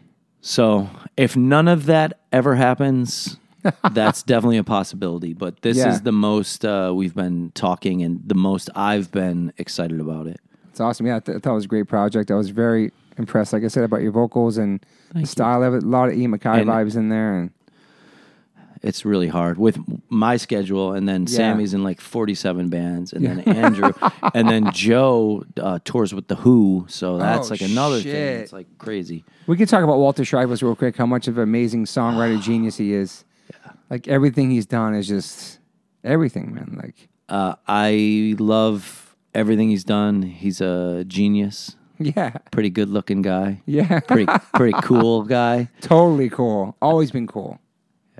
I think he knows I'm a little obsessed with him. That's okay. When I lived with him at the GB house, he was the first guy to ever play in the house on a record player. Was the Meat Is Murder album by the Smiths, and then the Sugar Cubes. He brought that into the GB house in Queens. And he was always listening to different types of music. I always respected that, man. It was cool. I think that shows. And he sang on the World Be Free record, which I was out of town, and it was like, yeah, he's coming into LA for one of his projects, and we're going to take him to the studio. And I was sitting there like, is this really going to happen? Is this really going to happen? And then, like, I think Andrew sent me a little video of him doing it. I'm like, oh, my God, this is really happening. So that's, like, bucket list. Yeah, and working with Sammy, too, I'm sure his bucket list. Yeah. I had him the other day. He's got a huge list of bands he's played with, man. It's insane. Purcell, too. I had him, too. They got a lot of... And Craig, man. These guys have played in so many influential bands. Craig's up there. But it brings me back to like how you guys, which changing members from Slugfest to Bury Live Despair, all friends, like interlocking, playing bands, and the guy went to Snapcase, and it's the same kind of thing in every scene, I guess, you know? Right. It's just you're not in New York when the best bands in the world were happening. The best hardcore bands ever were like... I know, and Quicksand came out, too. That was just like a fucking game changer, like man. To think Killing Time is basically Breakdown with just a different singer. It's the exact same band from the demo, so it's like shit happens. Do you love like, Brightside? Fuck yeah. It's one of the greatest, man. I had Anthony on here too talking about that record. He's so humble. Like he doesn't realize how much of impact that on everybody. It's one of Hoya's favorite bands, and just like Madball loves Killing Time. And the guitar sounds on that record was so different from what was happening at the time. I saw, I think it was Sick of It All and Raw Deal play at that same club, the River Rock in Buffalo, and that's just like, damn. You don't want to be one of those people that's like, hardcore sucks now, it's not the same, it's different. You don't want to be that old jaded guy, but it really isn't. I don't want to say it sucks now, because there's amazing bands and amazing shows and amazing scenes. Hardcore does not suck now, but there's something special about that vibe. And we got to be part of it, man. We got to be... And everything, even from like, seeing one day Raw Deal, and I'd see the next week Slapshot, who's a completely different band, but there's just this dirty energy. Like, it's just so cool. The main theme I'm getting from doing all these interviews is that everybody came from not the perfect household, and that's why they ended up in hardcore and punk. They didn't come from the perfect family. Obviously, we loved our parents, but it was a single families, or you lost your dad or your mom. You know what I mean? It was a fucked up situation. I feel like that's how we all kind of connected, and still are connected because of that. All three of us sitting here because we're all here on the West Coast. And I'm just saying, like, we're all involved in some way. It's an interesting... I don't think there's any other... I love hip-hop. I'm a hip-hop head. I have tons of hip-hop tattoos, but I'll never rap because I respect the culture. I'll never try to rap because this is respect. But, like, I don't know. I just feel like there's no other music that inspired me and connected to me or any of us than hardcore and punk. It's crazy. It's like it's a different thing for me. I can listen to Gangstar and know every lyric. Me too. And like I know that I'm from the suburbs of Buffalo and can't completely relate to their lyrics, but I can still in my own way relate to it and appreciate what he's saying. And then I'll listen to Coldplay and I can get chills off of like the emotion in that. But if you put on Youth of Today, that's the only thing that could make me stand up and pick a fucking SUV over my car and throw it across the fucking the world. Because there's just something about the energy of hardcore that when it connects with me, it's like different than anything. Yeah. Like even Slayer, I love, and it's just insane. But if I had to go fight Mike Tyson, I'd put on Youth of Today over Slayer because there's just something about that energy that just makes me... Mike Tyson, I'm sure you're listening, and I don't want to fight you. I'm sure you're not listening. I do not want to fight you. But I know what you're saying. You can hear these songs, and you're like, yeah, this is like listening to old Madball records, just something. You get the memories, too, of being at those shows, actually being in the pits for those shows, or knowing them when they shot the Down by Law video, or just different periods of your life, even knowing them and stuff. It's like... It's crazy, too, because I have this terrible, terrible, terrible memory. Like my brother... You have a great memory. For all the drinking and stuff you talked about doing, you have a really good memory. I can remember every word to, like, the Bold record. Damn. But my brother will be like, remember when we did this? And I'll be like, no. He'll be like, how can't you remember that? I'm like, I don't know. But every lyrics, I've got them. They're just stored up here. Yeah, it stays with you forever, right? And it's just like... I just don't know if like metal kids like, oh, I went to my metal shows back in the day, because the metal shows you were in a barricade looking at the band on stage, but a hardcore show, like, you on stage with the band or talking to them after the show, not getting a selfie, shaking their hand, thank you for your lyrics. There's no phones back then. You're in the moment. It's super special, man. Like what we got to be a part of. Just imagine having cell phones back then, just everything. Or half our friends would be locked up in jail for life, or just whatever, just having our phones back to all the insanity at shows. Like now the kids at the shows took Max to Travis Scott. Everybody has their phones up. Nobody's in the moment. Like hardcore shows don't have that. Is Travis Scott at a arena? Yes. Jesus. But he has a crowd do a wall of death. He doesn't call it that. Kids are moshing. I was with Max and I was standing there. I go, why is there a mosh pit? He goes, why? They mosh at your shows. What's the difference? And I couldn't say anything back to him. Kids are moshing for Travis Scott. Kids are riding the crowd. And he says, open the crowd up, open the crowd. Doesn't say wall of death. But at count of 3, he has a whole crowd and they fucking run into each other, man. It's fucking crazy, dude. You should, if you want some advice from me, you should try to get Vinny Paz from Jedi Mind Tricks on here, because I'd love to. I've spent lots of time with him talking about hardcore, but I don't know if he's been, interviewed or documented talking about hardcore, because he's a hip hop head too. He's a rapper. Yeah. I mean, he's a rapper. He knows that whole world, but he knows everything about hardcore.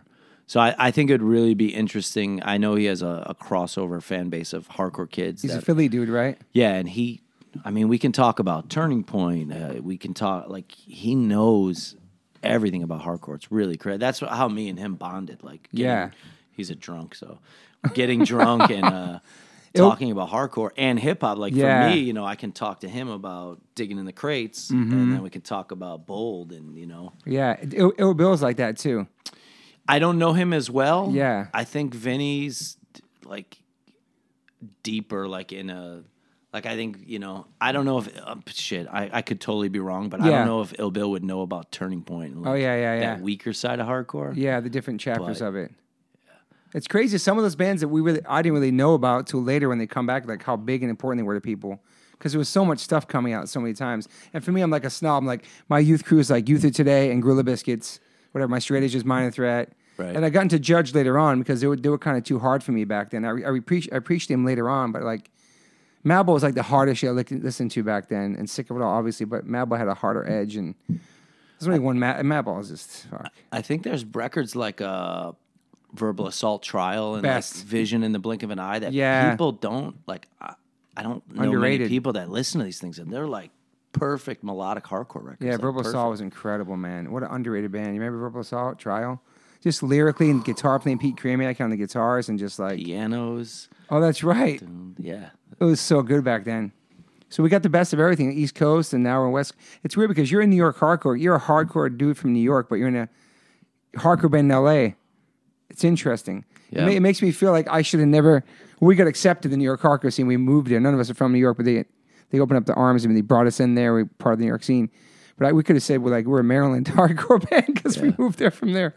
But you moved here, and it's like... We always say Terror from L.A., but at this point, we have me... Jordan's actually Canadian from Toronto. Our bass player now is from Maine, and Martine's L.A., and Nick was actually born in fucking Tennessee or something, but I didn't know moved here when he was like he's a great 1 or drummer. 2. Yeah. Top 5 hip-hop. I was just thinking about how Vinny Paz and Ill Bill both have songs with Premier. Like, how cool is that? That is cool. Gangstar's in your top. Top 5 hip hop? Yeah. I mean, Nas. Yeah, me too. Gangstar. Yeah. That's hard. The Wu or Biggie or? Nope. Wow, Mobb Deep?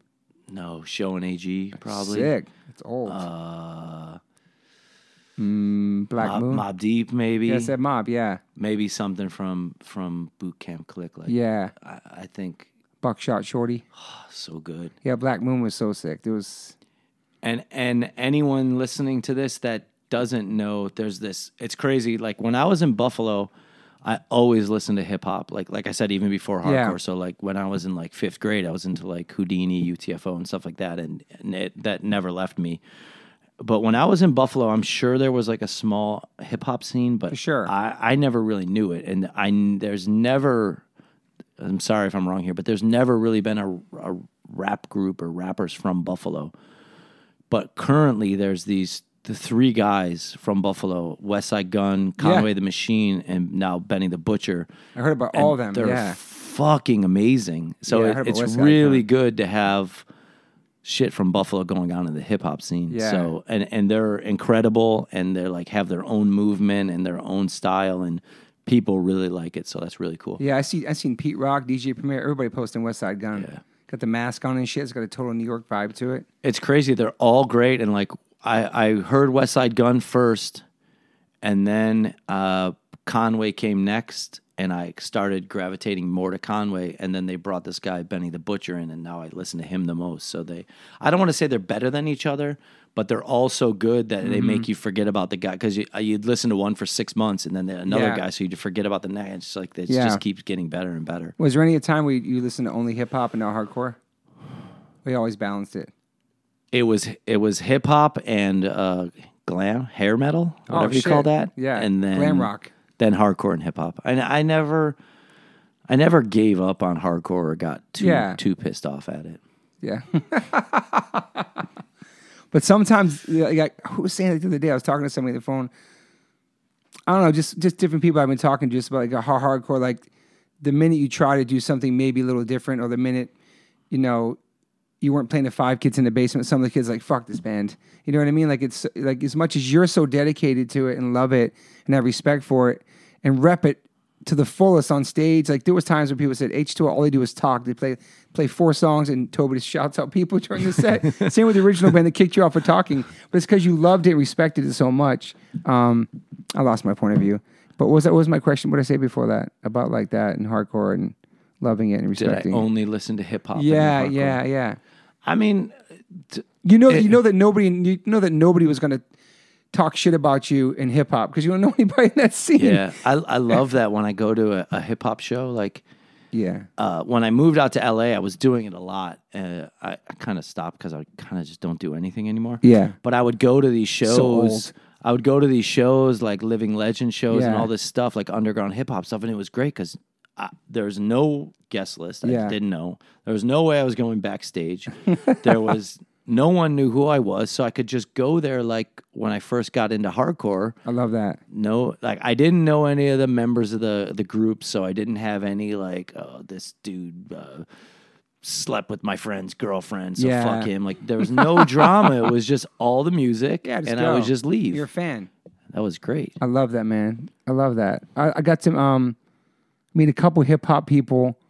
I wish I got to meet Guru. I never got to meet him. I saw him at a show once. Whenever you ever meet him? No. Yeah, I wish I got to meet him. Nas, Jay-Z, that was nice. And then I got to see Mobb Deep at the Palladium like 2 years ago, right before he passed. And I was walking out the back, just me, Moon, and Max, and Mobb Deep was just standing there in the parking lot. Really? And I had seen Prodigy at the Beverly Center once. I was like, yo, I showed him my Alleyway Dragon. He's like, that's what's up, Sick of It All, because that whole thing happened with Sick of It All. But then I would say, hey, I show my dragon again and said, much respect, I got a photo with them. And then like a couple weeks later, he died. It's crazy, man. That's nuts. I was at one of those Rock the Bells things. Yeah. So this is gonna be. I just said there was no backstage, but I was actually backstage with Jedi Mind Tricks because that's the only friend I have in hip hop, like real friend. That's awesome. And I saw Havoc, Prodigy, and Alchemist. Sick. They were all so short. They were so little, and I'm not even that tall. They were Yeah. so little. I couldn't Yeah. believe it. That's Because awesome. you see pictures of Mobb Deep, and you're like, these guys will kill me. Yeah. Prodigy was yoked when he came out of jail, though. Yeah. He was so fucking big. All right, here's my final question. We talked about a lot of things. I think we covered a lot. Right, BJ? You're the co-host. Do you have any regrets in your life? Fuck yeah. Like a million. A million. What's like a main one? Too much drinking. Too much drinking.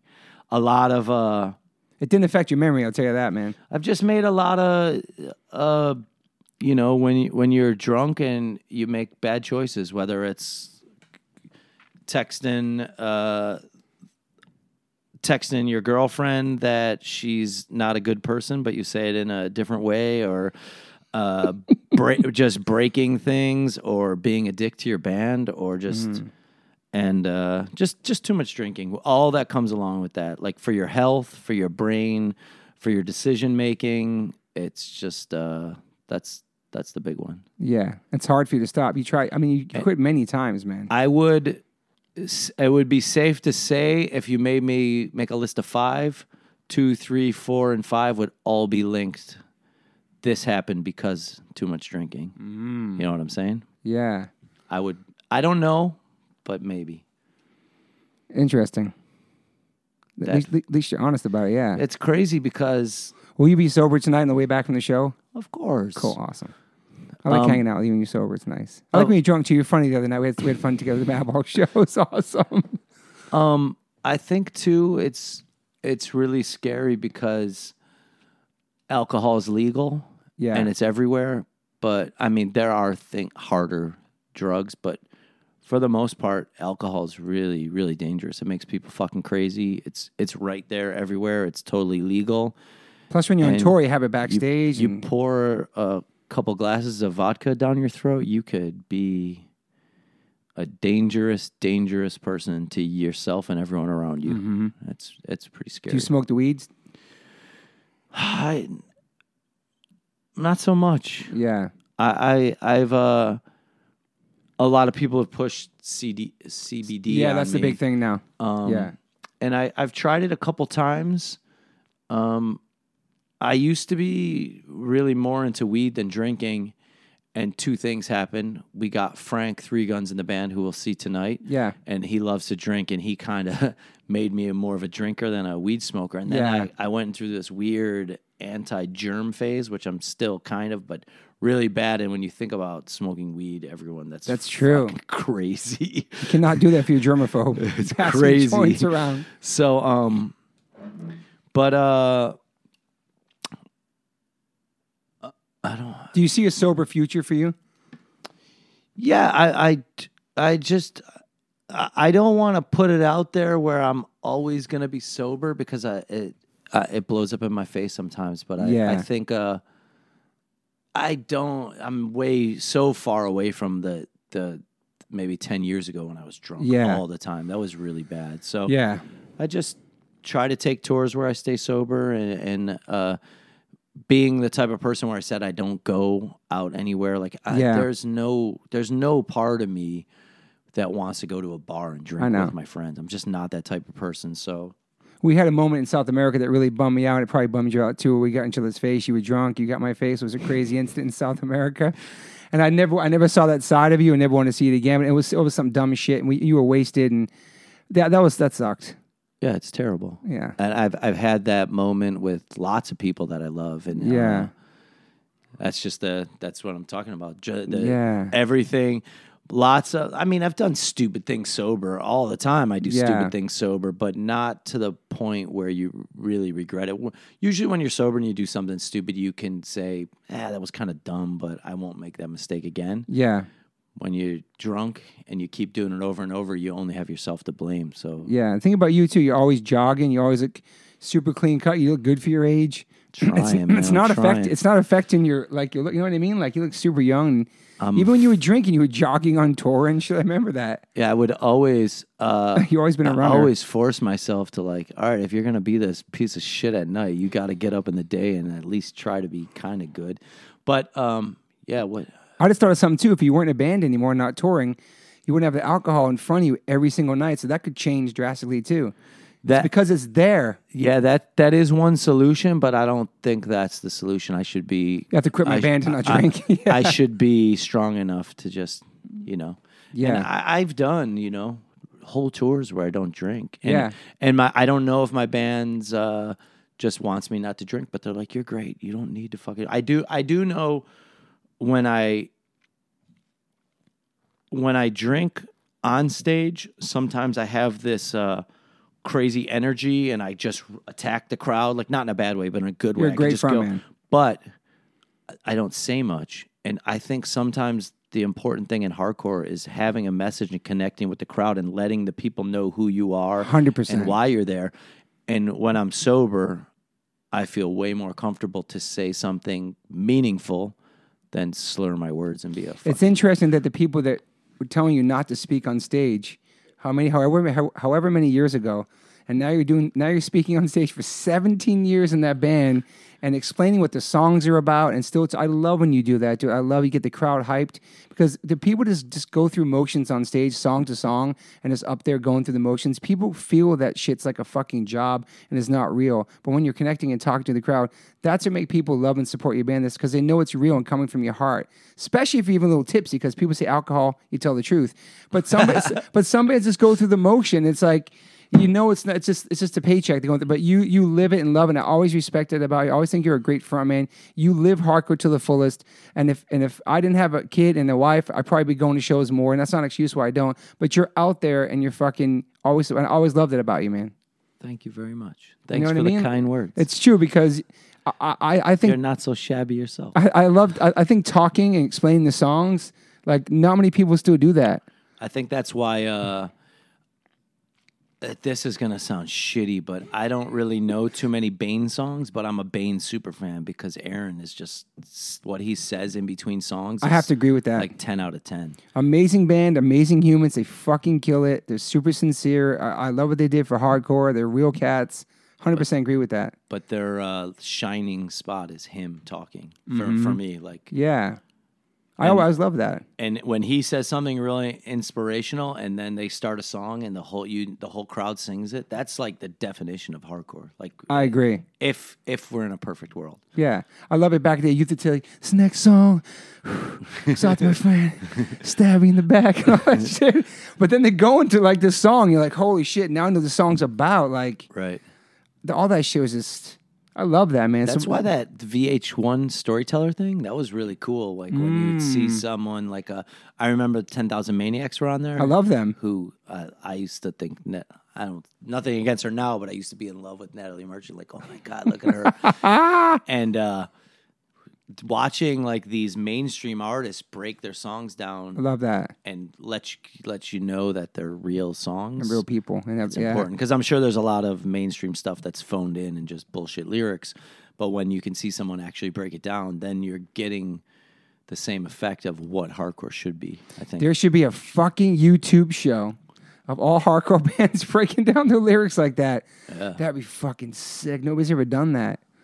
It's crazy that people love hardcore and respect it, but unlike punk rock, which got really, really big, hardcore is still, whether people think it's like it got exposed to mainstream and people wearing flight jackets and shaved heads and Doc Martens in hip-hop, it's still something really special, man. You know what I mean? When you try to tell a flight attendant, what's your band called, H2O, what kind of music you play?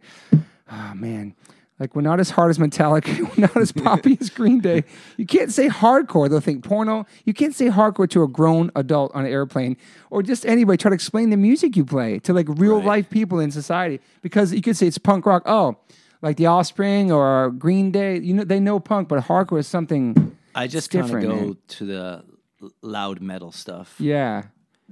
My band's called Terror. Try to end the conversation. Dude, remember like a flyer or something that... There was something happened somewhere, then your band was going, they were called Terror, but there was a terrorist attack in some place or something like that. It's not the greatest band when you're at the airport or crossing a border or you show up and there's terror stickers all over everything and sprayed on your guitar cases and shit. It's true, man. But there's something, I mean, I know we both don't think hardcore is this big mainstream thing because it never happened. I mean, the only thing big was I saw We Gotta Know video on Headbangers Ball when I was a kid. I was like, holy shit. This is fucking some other shit.